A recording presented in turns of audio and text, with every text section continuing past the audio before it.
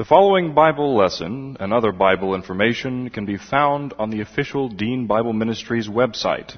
That's found at www.deanbible.org. That's www.deanbible.org. Dr. Dean is the pastor of West Houston Bible Church. And now, here's Dr. Dean with the Bible lesson. How shall a young man cleanse his way? By taking heed thereto according to thy word. Thy word have I hid in my heart, that I might not sin against thee. Thy word is a lamp unto my feet and a light unto my path. Jesus prayed to the Father, sanctify them by means of truth. Thy word is truth. For the grass withers and the flower fades, but the word of our God shall stand forever. Before we go to God's word this morning, let's ask His guidance through prayer. Father, thank you for this time to study your word, to reflect upon these eternal truths that you have revealed to us, that we may dig into the text, that we may understand how these things apply to us, even though they were written to others in a different time, in a different circumstance.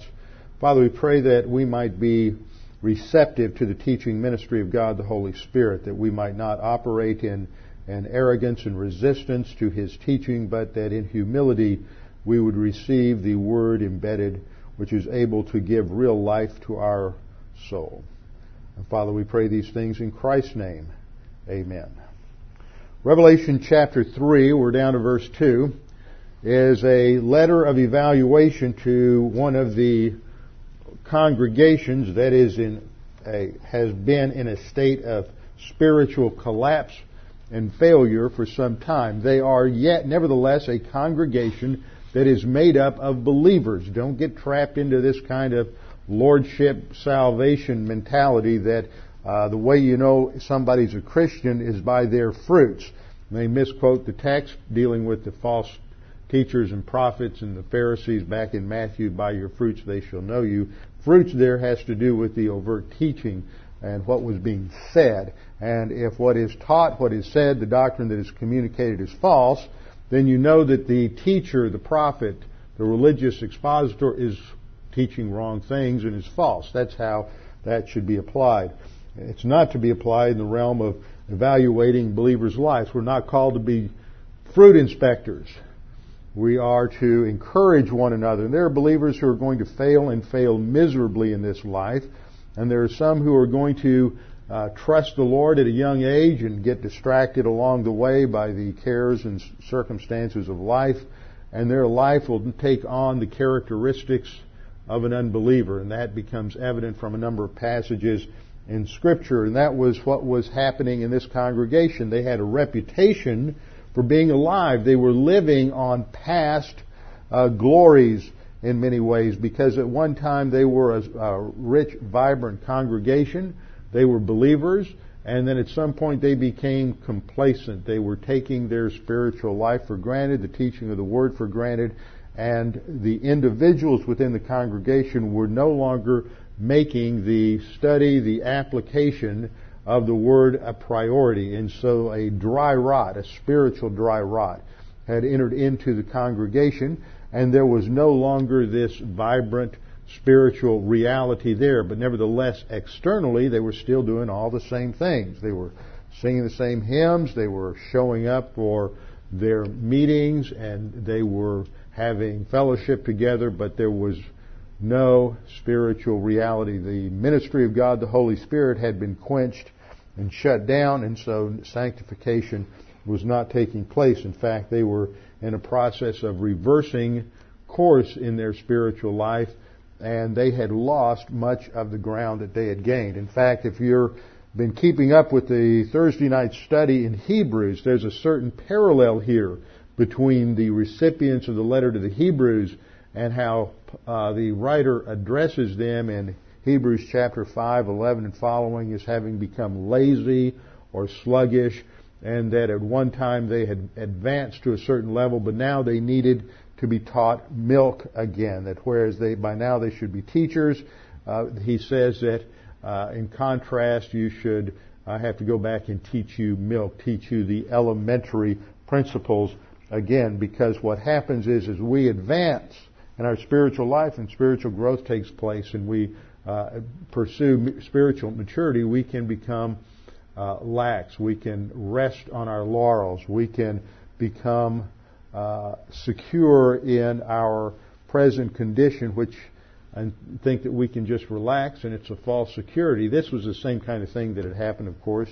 historically to the people in Sardis, is because of their fortress position, as we saw last week, high on that escarpment, surrounded on three sides by steep cliffs, and the only access was one narrow, winding road coming in from the south, that they had felt that no army could ever take them. And on two different occasions, once under Cyrus and later on under Antiochus, they were surprised because the enemy forces sent in mountain climbers who were able to scale those cliffs and enter into the city and take it. And that was a picture of the same problem that we can get into in the spiritual life, that our sin nature and Satan have ways of inserting these covert teams that slip into our thinking, that slip into our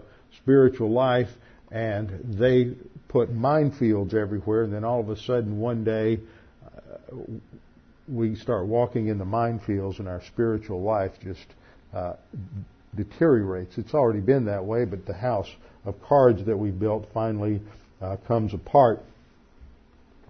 Revelation 3:1 states, to the angel, that is the angel who is the court record keeper in heaven, who is keeping track of these evaluations and will utilize those within the general structure of the angelic conflict in heaven and in terms of the evaluation judgment that we face at the bema seat of the Lord Jesus Christ. This angel is keeping a record of the successes and failures of each congregation. To the angel of the church in Sardis, this is the church located about 50 miles to the northeast of Ephesus, and we've studied this already in the past, and he is to write, these things says, and then we have after we have the address, we have a character reference to the Lord Jesus Christ, as I pointed out, going back to that image, that vision that the Apostle John saw while he was on the Isle of Patmos, when the resurrected Lord Jesus Christ appeared to him in this overwhelming vision where he has his hair is white, his whole appearance is bright and stunning, and he is dressed in robes down to his feet, girded with a gold band. It is the dress, the comportment, the picture of someone who is a judge who is coming to stand in judgment. And the picture is that he has the seven spirits of God, and we saw last time that imagery is based on Zechariah chapter 4, and it ties into other references in the book of Revelation to the seven spirits, and this indicates the fullness of the ministry of God the Holy Spirit, and the fact that it is the Lord Jesus Christ who holds the seven spirits indicates that He is the one who provides the spiritual power to the church in the church age, and the power to live the Christian life in the church age comes from the Holy Spirit. It is not a system of just morality. That's what you'll get in almost every congregation and every church that you go to today is nothing more than teaching morality. Now, it's fine to be moral. In many ways, it's better to be moral than immoral. But the Pharisees were moral people, and you can be a moral degenerate just like you can be an immoral degenerate. The issue in the Christian life is not simply changing your life to follow a nice, respectable system of ethics or morality. It is a relationship with the Lord Jesus Christ and with God the Father that is based upon the internal, energizing ministry of God the Holy Spirit. It is a supernatural walk with the Holy Spirit that provides the dynamics for our spiritual growth. And when that principle is lost, then what happens is the church deteriorates into nothing more than one other group of people teaching simple morality. And where that has an application, that is not what the church is all about. You see a parallel with Christian so-called Christian psychology today and its popularity. I remember getting in a conversation some years ago with an individual, and they said, well, what's wrong with that? What's wrong with Christian psychology? It makes people who are dysfunctional functional. At least they're able to accomplish things in their life. I said, yeah, but what you're doing is you're teaching them that the techniques that make them functional are not biblical techniques dependent upon God the Holy Spirit, reliant upon His Scripture exclusively, and they think they can live that life and achieve stability and happiness and harmony apart from what God says to do in His Word. And I always remember a statement made by Dr. J. Adams, who taught at the Westminster Theological Seminary for many years, and then he went to some of their other campuses, and he taught a classic work on biblical counseling back in the 70s called Competent to Counsel. But years later, in the late 80s, he wrote a book on self-image, and it was a devastating critique of the whole concept of self-image. And in there he said, as a minister of the gospel, as a pastor, as someone who is teaching people that the only path to life, happiness, stability, and meaning comes from the Word of God, I would rather somebody die muddy, drunk in the streets than to give them the least hope that somehow they can find happiness and stability apart from Jesus Christ and the Word of God. And that sounds like a hard statement, but that's what spiritual life is all about. When we live, if we truly believe we live within God's world and that we are surrounded by this supernatural conflict called the angelic conflict, then the realities are, if you are a believer, the goal isn't to become functional. The goal is to be spiritually mature so that you can be a witness and participant in spiritual victories in this life as a testimony to the grace and the glory of God. Anything less is failure, and that's what's happened in churches like the one in Sardis and the one we'll see later on in Laodicea. They have become complacent. They have turned their back on the solution for the spiritual life, which is that relationship, that walk by means of God the Holy Spirit. So the picture here is of Jesus Christ as a judge. He holds in one hand the source, the solution of our problems, which is the Holy Spirit. In the other hand, He is holding the 7 stars. These 7 stars represent the angels again. Stars are never used to relate to pastors. We saw in Revelation chapter 1 that the stars are the angels of the 7 churches. And so by doing that, He's showing that on the one hand, He is the one who is ultimately behind the evaluation of every local church, and on the other hand, He is the one that provides that which is necessary so that we get good marks on our report card. I know your works, He says, and that is the way each of these evaluation statements begins in the majority text. I know your works. That is, I am intimately acquainted with every aspect of your life. You can't blow any smoke at me. You can't rationalize. You can't claim that you're a victim. Everybody's a victim. Adam sinned. We all died. We're all victims. Get over it. Let's move forward. And the solution is given with the Lord Jesus Christ. So He says, I know, oida, I am intimately acquainted with your works because of my omniscience. You can't hide anything from me. And I know that you have a name, that is a reputation, that you are alive, but you are dead.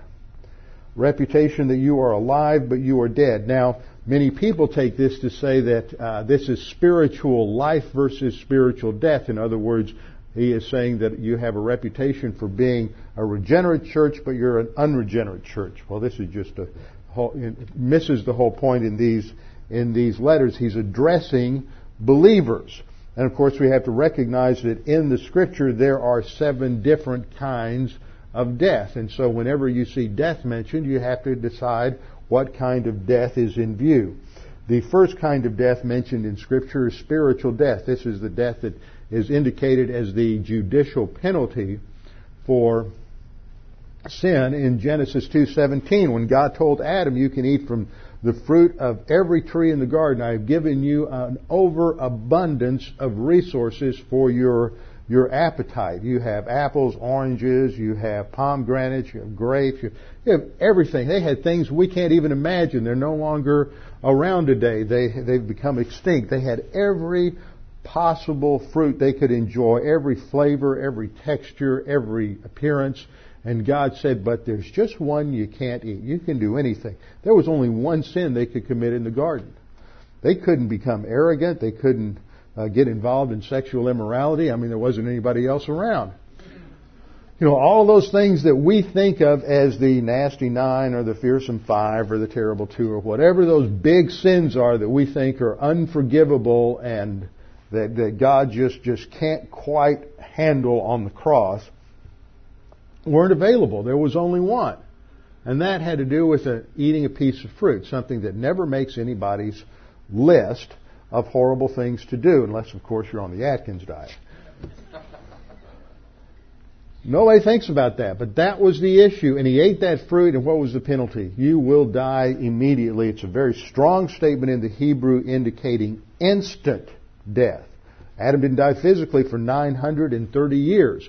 So it's not talking about physical death. Physical death isn't mentioned until the end of Genesis chapter 3. Genesis 2 talks about spiritual death. That's the first kind of spiritual death. Its reality is indicated later on in the 3rd chapter when, after they had eaten, the Lord Jesus Christ, the pre-incarnate Lord Jesus Christ, came to meet with them in the garden, and they ran and hid.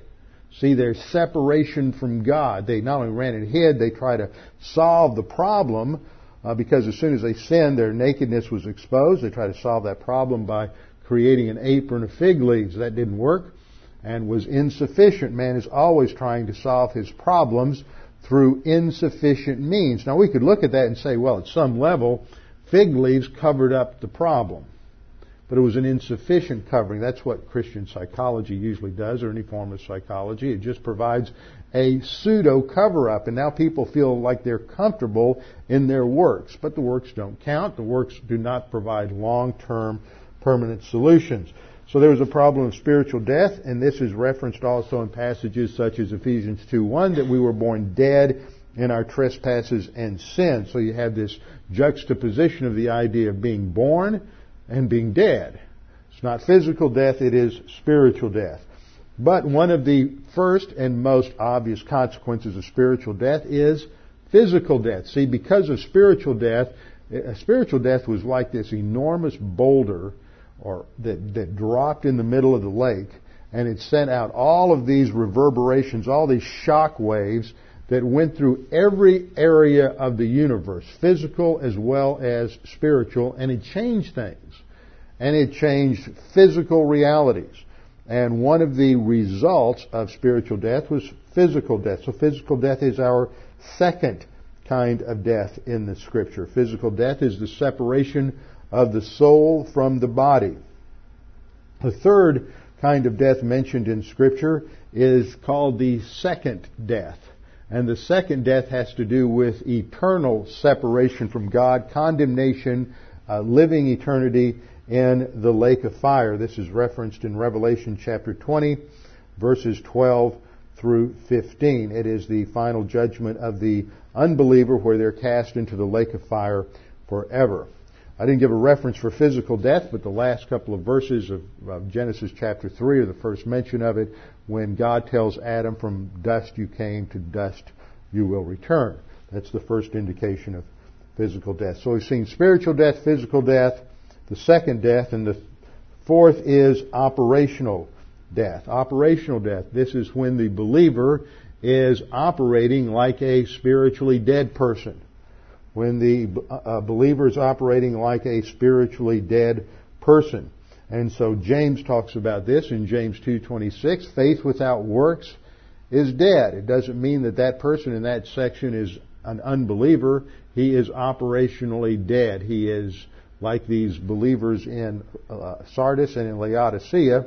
He is living a life based on works, based on other elements, but there's no spiritual dynamic there from the Holy Spirit.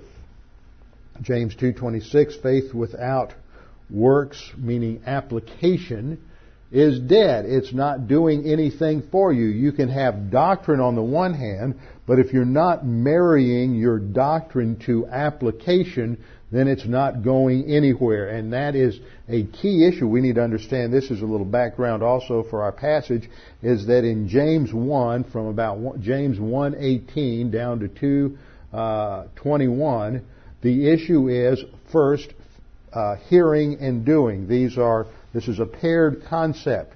And in the thinking of the Scripture, anyone who is hearing or listening to the Word of God isn't simply there to get his auditory nerves stimulated, to have the vibration, to come and sit in Bible class with people you know where you feel comfortable. You know, that's why a lot of folks go to churches and even stay in churches that go into heresy or go into regression, is because they look around, they see all the folks they know and they're comfortable with, and they really don't have the spiritual courage to get out of the pew and go to a church where they don't know anybody, but where they will be taught the Word of God in a way that can produce spiritual growth. That's a challenging thing for a lot of folks. But Scripture teaches that we are to go someplace where we are taught the Word of God. So faith means application. You learn the Word of God, you study the Word of God, but that listening moves towards application. It is hearing and doing. And the doing there isn't Christian service. That Christian service is working in prep school, helping out with the audio, straightening up around the church. All of these different aspects of Christian service. Missions, giving, evangelism are all elements of Christian service. But Christian service is an outgrowth, or should be an outgrowth, of your spiritual growth, your spiritual maturity, where you develop a spiritual capacity for serving in various areas. Hearing and doing has to do with hearing and applying. And in the Bible, hearing without application is considered just a false exercise. It's ridiculous. Why come and fill up your Bible notebooks with different doctrines and go home and put it on the shelf where you never look at it again? We need to study it. We need to learn it. There's nothing wrong with taking notes. There's nothing wrong with having copious amounts of organized notes for future reference in case you ever teach, or in case you need to get involved with where you're witnessing to somebody. You need to go back and answer questions. But the key is that we are to learn the doctrine and apply it in our lives so the Holy Spirit produces a life-changing operation. Now, those twin concepts, or those related concepts of faith and hearing, are paralleled in the last part of that section with faith and works. Faith is parallel to hearing. What do you hear? You hear doctrine. That is what you believe. What's parallel to that is application or works. And so that is why James says faith without works is dead, just as hearing without doing is dead. It's ineffective. Faith must result in application of that which we believe. And when there is no application, we are operationally dead in our Christian life. Fifth, there is positional death, which is similar to what we have. Positional death is what takes place at salvation. It's a non-experiential thing. By that I mean you don't learn it from experience. There's not something that happens when you believe in Christ where suddenly there's this sort of lightning flash that vibrates through your body, thinking that this is, you just got identified with Christ in His death, burial, and resurrection. But that's what positional death refers to. It's at the instant of salvation, the Bible says something happens that is called the baptism, or identification by means of God the Holy Spirit. And at that instant, we are identified judicially with Christ in His death, burial, and resurrection.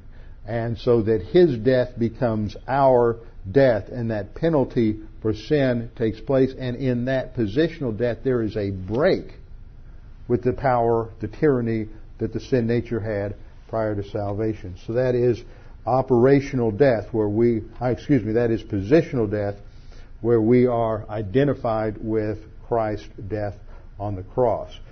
Then there is sixth, temporal death. Temporal death is similar to operational death. Temporal death is similar to operational death. Operational death has to do with we're just not applying the Word, focusing on the operational aspect. Temporal death has to do with that time period when we're out of fellowship, when we're not walking by means of the Holy Spirit, when we are walking in darkness, when we are walking in death. We're saved, but we're living like the unsaved.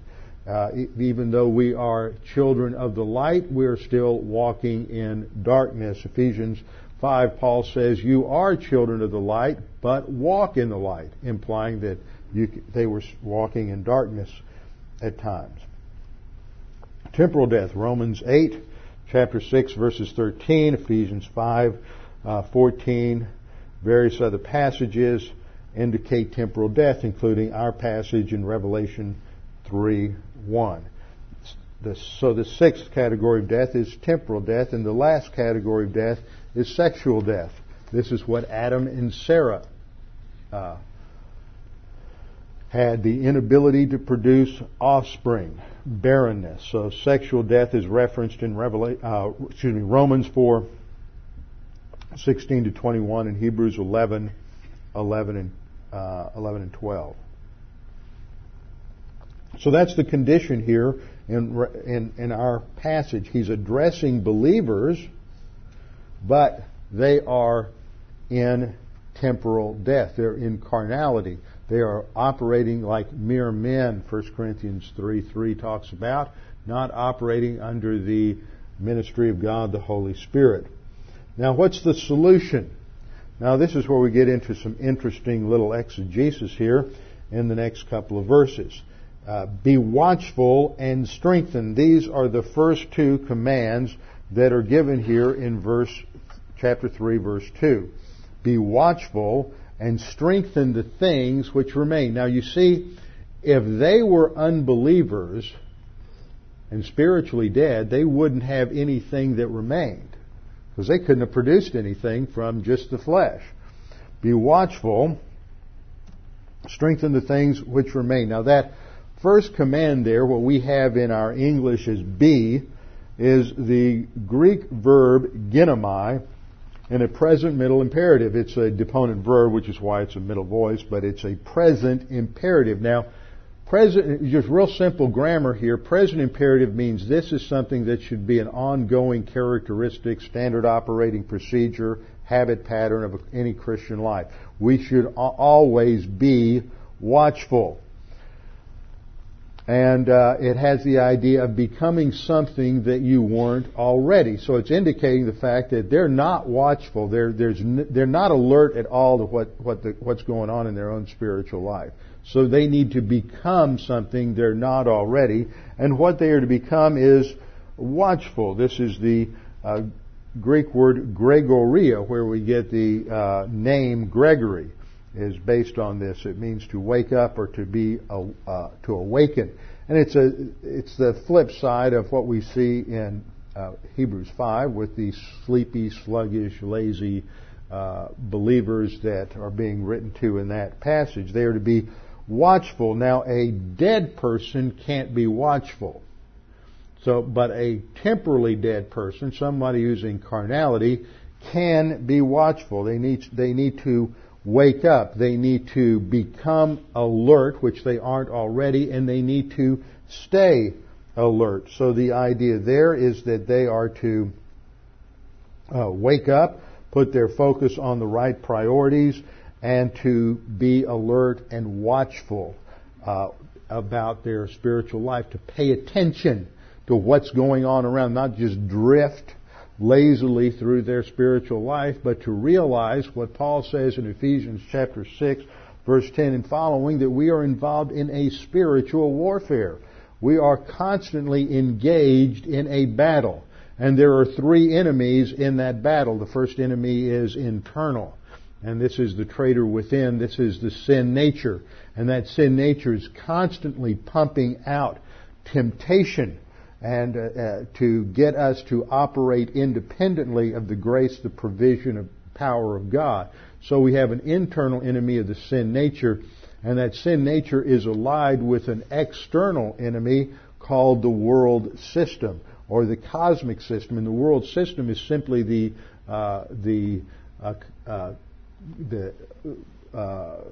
total collection of all of the thoughts and values and of a local culture, whatever that may be, that is based on principles that are antagonistic to or independent from the Word of God. And so the world system often presents rationales and justifications and truisms that sound good but are in contradiction to the Word of God. In fact, one of the greatest dangers that I find that faces much of Christianity down through the ages is what I would refer to as popular folk Christianity. Popular folk Christianity, statements like cleanliness is next to godliness, and some people try to spend a lot of time trying to find that in their Bible. And God helps those who help themselves. Statements like that. People have all kinds of ideas and notions that they've picked up from somebody that such and such is in the Bible. And it's not. The Bible doesn't teach anything like that. And they even have some biblical statements like loving your neighbor, but their interpretation of that is completely off base. That's folk religion. And you find that in most churches. I mean, you can go to most Episcopal churches and Methodist churches and Roman Catholic churches. I'm going to pick on everybody. Presbyterian churches, holiness churches. And they all have all these ideas that they think are in the Bible. And I remember in my first church, and we had lots of problems with folks who were into just what I'd call folk religion, folk Christianity, popular views. And we were using a Bible study tool in one of the classes that was put out by the Navigators. And one of the requirements was that everybody needed to read their Bible. And so we got everybody reading their Bible. Everybody was on a read the Bible, through the Bible in a year schedule. And people who had been in that church for 30, 40, 50 years under a variety of, 3 or 4 different solid Bible teachers had never read their Bible through. Never read their Bible. If you've been a Christian 3 years and you've never read your Bible, don't do it now. Keep a poker face, but you ought to be hanging your head in shame. Because you don't know God's Word. You don't even know who's who. You don't know Mephibosheth from Maher-Shalal-Hashbaz. I mean, how do you know what the preacher's even talking about? You've never read the Bible. You don't know whether Adam came before Moses or whatever. And somebody's going to come up to you one day and say, how many animals did Moses take on the ark? And you're going to say, 3. Well, see, Moses didn't take anybody on the ark. It was Noah that took animals on the ark. See, you need to know your Bible. And I had one older gentleman in that congregation who was a chairman of the deacons, Dub Warren. And Dub has since gone to be with the Lord. And it was like this guy woke up spiritually and caught on fire. It was just amazing. And that happened with a number of different people in the congregation. And I remember one day sitting down with him, and he had retired by then. He was in his probably middle to late 60s. And so every morning he and his wife would sit down together by the radio, and they would read their Bible together, and then they would listen to somebody on the radio. And after about doing this for about 3 or 4 months, he said, Pastor, there was a lot of stuff I thought was in the Bible that's not there. And there's a lot of really good stuff in the Bible that I didn't know was there. It was amazing how that transformed him. It wasn't just the fact that this man had been exposed to a certain amount of doctrinal teaching over the years as well, but he just didn't know his Bible. And that's part of what it means to be watchful, is we need to be aware that we are in a battle. We're in a spiritual battle. We're fighting the sin nature inside of us, the world system outside of us, and then above and beyond all of that, the mastermind of the plan against God is, of course, Satan, the accuser, the adversary, the enemy of the saints, who goes about like a roaring lion seeking whom he may devour. We have to be watchful and remain watchful. We can't go lax and start sleeping at our sentry posts, which is virtually what had happened in Sardis, because they didn't keep watch, and on 2 different occasions they were completely overwhelmed and defeated by enemy forces. So we are to be watchful. And next we are to, it says, to strengthen the things it says literally, strengthen the things which remain that are ready to die or about to die. New King James says which are ready to die. But the majority text says something completely different. This is what we call a textual problem. These things don't affect major doctrine, but especially in the book of Revelation, it will screw up my whole schedule when I think, okay, I can make it through the next 3 verses in about 8 or 10 hours of study, and all of a sudden I have to spend 8 or 10 hours just cranking through a textual problem. There are 2 different words that are used here. The Greek word, there we have them. The top one is the one that is in the older manuscripts, a number of other manuscripts. It's stereison, and the other word that is in a majority, not even a majority of the majority text, so there's a real division there, is tereson. See how similar they look? Except for that initial sigma, the S at the beginning of the word, that's the only basic difference between the 2 words. So they're both aorist active imperatives. The first word, stereison, means to stand fast, to set fast, to fix firmly, to establish something. Establishing something means to make a certain condition permanent, to cause something to grow. You would establish a garden. You could establish a tree. You could set a flower in the ground. So it's related to putting something in a place where later growth can occur. It has to do with bringing stability to that which is unstable, to make something firm or stable. The other word, tereso, from the Greek word tereo, means to keep or to guard or to protect things that are under attack or in danger. So you can see that either word works within this context, and either word presents a very similar sense. But there is a difference. Another word is the second word that's used in the context is also different from one version to another. One says, strengthen the things which are about to die. The other says, keep the things which are about to be thrown away. Well, after I have gotten through with my study, I think that the first option is probably the best option. We're to strengthen. That's the challenge, is strengthen what remains, because they're about to die, just to go into non-existence. There's a regression that occurs in the spiritual life, and you can reach a certain level of maturity, but then as you reverse course and backslide, you can lose the ground you've gained. You lose even the doctrine that you've learned. You begin to forget about these principles and how to apply them. We see the same principle over in Hebrews chapter 5, that they are now in a position where they should be eating meat, being able to handle more advanced doctrines in the Scripture, but because of spiritual reversion, they are unable to handle those things. And so now they have to go back to eat meat. And that's the condition that the Lord is pointing out of the Sardis church. Be watchful and strengthen, establish, stabilize the things which remain. Now the question that we have to answer here is, how do you stabilize that which remains? How do you go about establishing your Christian life, or even re-establishing your Christian life? Because there's a threat here. These things are in jeopardy. Your spiritual life is in jeopardy if you continue in carnality. Now he goes on to explain this in the next 2 verses. We'll have to get into the mechanics next week in the 3rd verse. But he says, strengthen, establish the things that remain that are about to die, for I have not found your works perfect before God. Now one other point I want to make is that, see, even though have reverse course, even though they're falling apart spiritually, even though they're in carnality, even though they, instead of being spiritually mature, they're spiritually immature, there's hope. There's an opportunity to reverse course.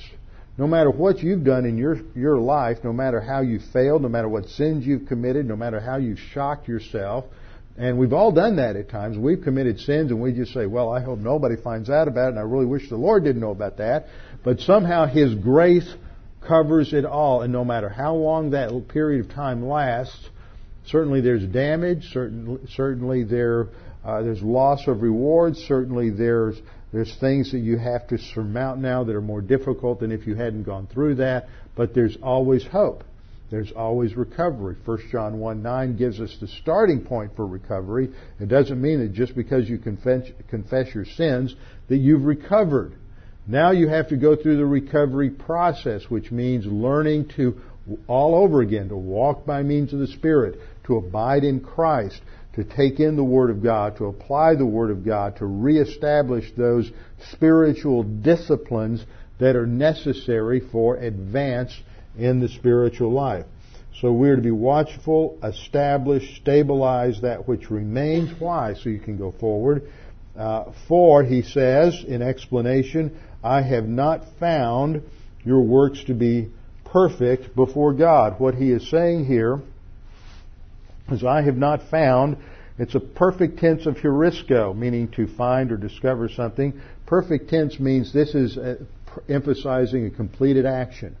Some level of evaluation has been completed at this point, and what he is saying is, at this point, as a result of the evaluation I've done already, the present result of this is failure. You're getting an F minus for your progress in the spiritual life right now. I have not found, as a result of a previous evaluation that's completed, your works perfect. And the word there for works is just the basic word we found earlier in verse 1, ergon, meaning your production, whatever it is. Some of the production is human good, some production is divine good, some production is morality and the power of the flesh, some production is gold, silver, precious stones.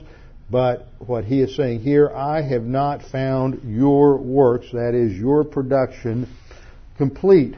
And he uses the Greek verb plerao here, meaning to make full, to fill, to bring to completion. And it is used paraphrastically here to complete the thought, I have not found complete your works before God. So there is much left that you need to do in your spiritual life. And plerao is used in some passages almost as a parallel to teleo, which is another word that we find for completion or maturity.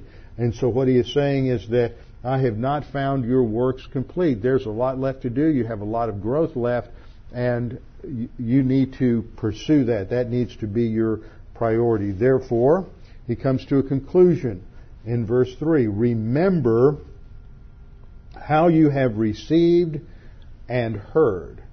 Hold fast and repent. Now I'm going to give you just a brief overview of this because we have to answer some questions like this. Remember how you have received and heard. And those verbs indicate, first of all, how you received Christ as Savior. By faith alone, in Christ alone. Grace. You have to come back to a grace-oriented position. Remember how you received the Word that you learned originally, not just the reception of salvation, but also receiving the Word. That's the idea that's linked with the next verb there of hearing.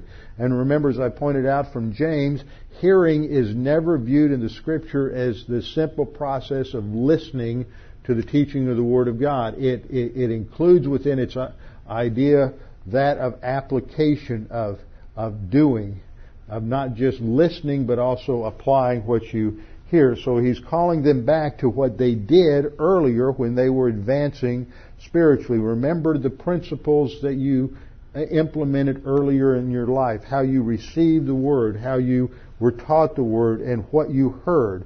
And then he says, hold fast to these things and repent. That's the key, is changing your mind. It's not talking about emotion. It's not talking about remorse. There's a Greek word metamelomai that has that idea of just feeling overwhelmed with guilt and remorse and sorrow because we know we've blown it. I mean, you know how it was when you were a kid. You'd disappoint your parents and you'd get disciplined or spanked if you had parents who were oriented to divine viewpoint. And you felt bad. But you felt more bad because you were caught than because of what you did. And so there was no real desire to change your behavior other than you weren't going to get caught the next time. And that was where you were going to emphasize. I used to have you used to know a military commander that says it's not wrong until you get caught. That's how many of us operate. It's not really wrong until we get caught. Well, there has to be a change of thinking, not just remorse over getting caught, discipline, the consequences, but a change of thinking, an overhaul of our mental frame of reference that comes from doctrine. Repentance starts with confession of sin. That's just our point of recovery. But recovery just gets us pointed in another direction. And then we have to stay pointed in that direction. What happens with a lot of Christians who understand the principle of 1 John 1:9 is they think that's all there is to it. And so they confess their sin, and now they're pointed toward God, and half a second later they sin, and then they confess their sin, they're pointed toward God. They don't stay that way, and before long they're dizzy and they fall down and they fail in their Christian life. I thought it was so amusing this last week when I was in Connecticut. I went to see Jay Chappell. Jay is just a great godly pastor at North Stonington Bible Church. Been teaching doctrine, teaching the Word up there now for 40 years. Went up there as a director with the Christian Servicemen's Bureau back in the early 60s. Jack Keith knew him. Some others who were here associated with us. Scotty Jones knew him years ago when he was working there, and he established a church in the late 70s in North Stonington Bible Church.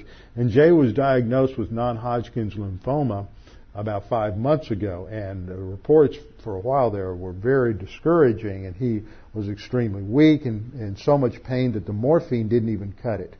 And now I called him when I went up there to go over and visit with him a little bit, and I called him, and his voice was strong, and he's down to only 10 milligrams of OxyContin a day, and he's walking around a little bit unstable, but walking around. In fact, he came out to Bible class on Thursday night, and he's doing great. But when I talked to him, I said, "Well, Jay, our church, you're on the prayer list at our church. People are praying for you."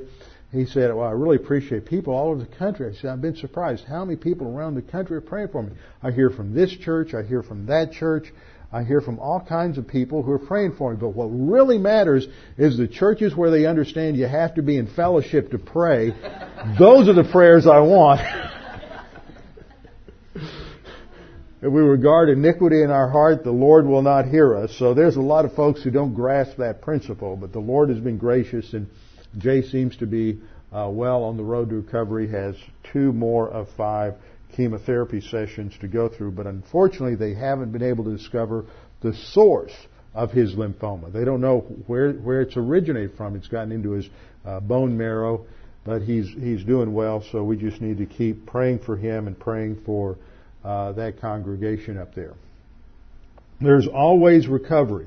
Recovery procedure is laid out here in verse 3, and it's a refocus on how we originally learned and accepted Christ as our Savior, how we originally learned doctrine, received doctrine, and underwent those principles, and understanding at the root the spiritual dynamic that is crucial, that supernatural means of growth, which is walking according to the Spirit. And we're going to look at that next time. I love it when this happens. All 3 classes are coming together on the same kinds of issues. So I haven't figured out how I'm going to teach that, so we're all not getting the same thing every night.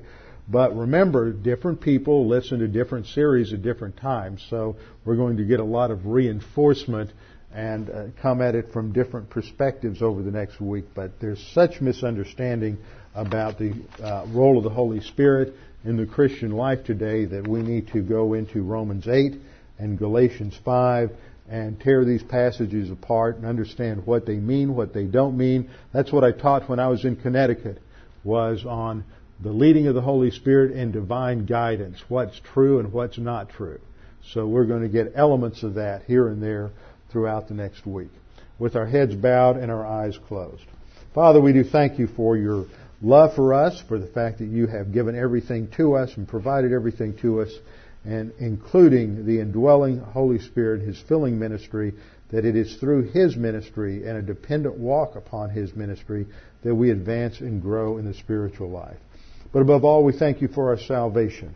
And we pray that if there's anyone here this morning who's unsure of their salvation or uncertain of their eternal destiny, that they would take this opportunity to make that both sure and certain. Jesus Christ died for you. When He was on the cross, He had you in mind. He paid the penalty for your sins, every sin, past, present, and future. In the omniscience of God the Father, He knew every single sin you would commit. Nothing remained hidden. And so He poured out every one of those sins on Jesus Christ. And the Scripture says that by simply believing in Him, by trusting in Him, you have eternal life. When you receive that free gift of eternal life, it can never be taken from you. You have eternal life, not possible eternal life. And you will be saved forever. All that is necessary is for you to trust in Christ, to believe what the Scripture says about Him, that He died for you. This is your opportunity to make that decision. The instant you put your faith and trust in Christ, God the Father in His omniscience knows the orientation of your heart, what you are trusting in for salvation. And at that instant, He declares you righteous. And He gives you a new life and eternal life that can never be taken from you. Father, we pray that you would challenge each of us with the principles we've studied today. Some of us need to be reminded to be watchful, to be on guard in our own Christian life, and to remember where we've come from and what we've received and what we've heard, and to go back to a place where your word is a priority in our life. Others of us need just to be encouraged to move forward, to advance, to go forward in our Christian life. We pray that the Holy Spirit would drive these principles deeply into our souls. We pray this in Christ's name. Amen.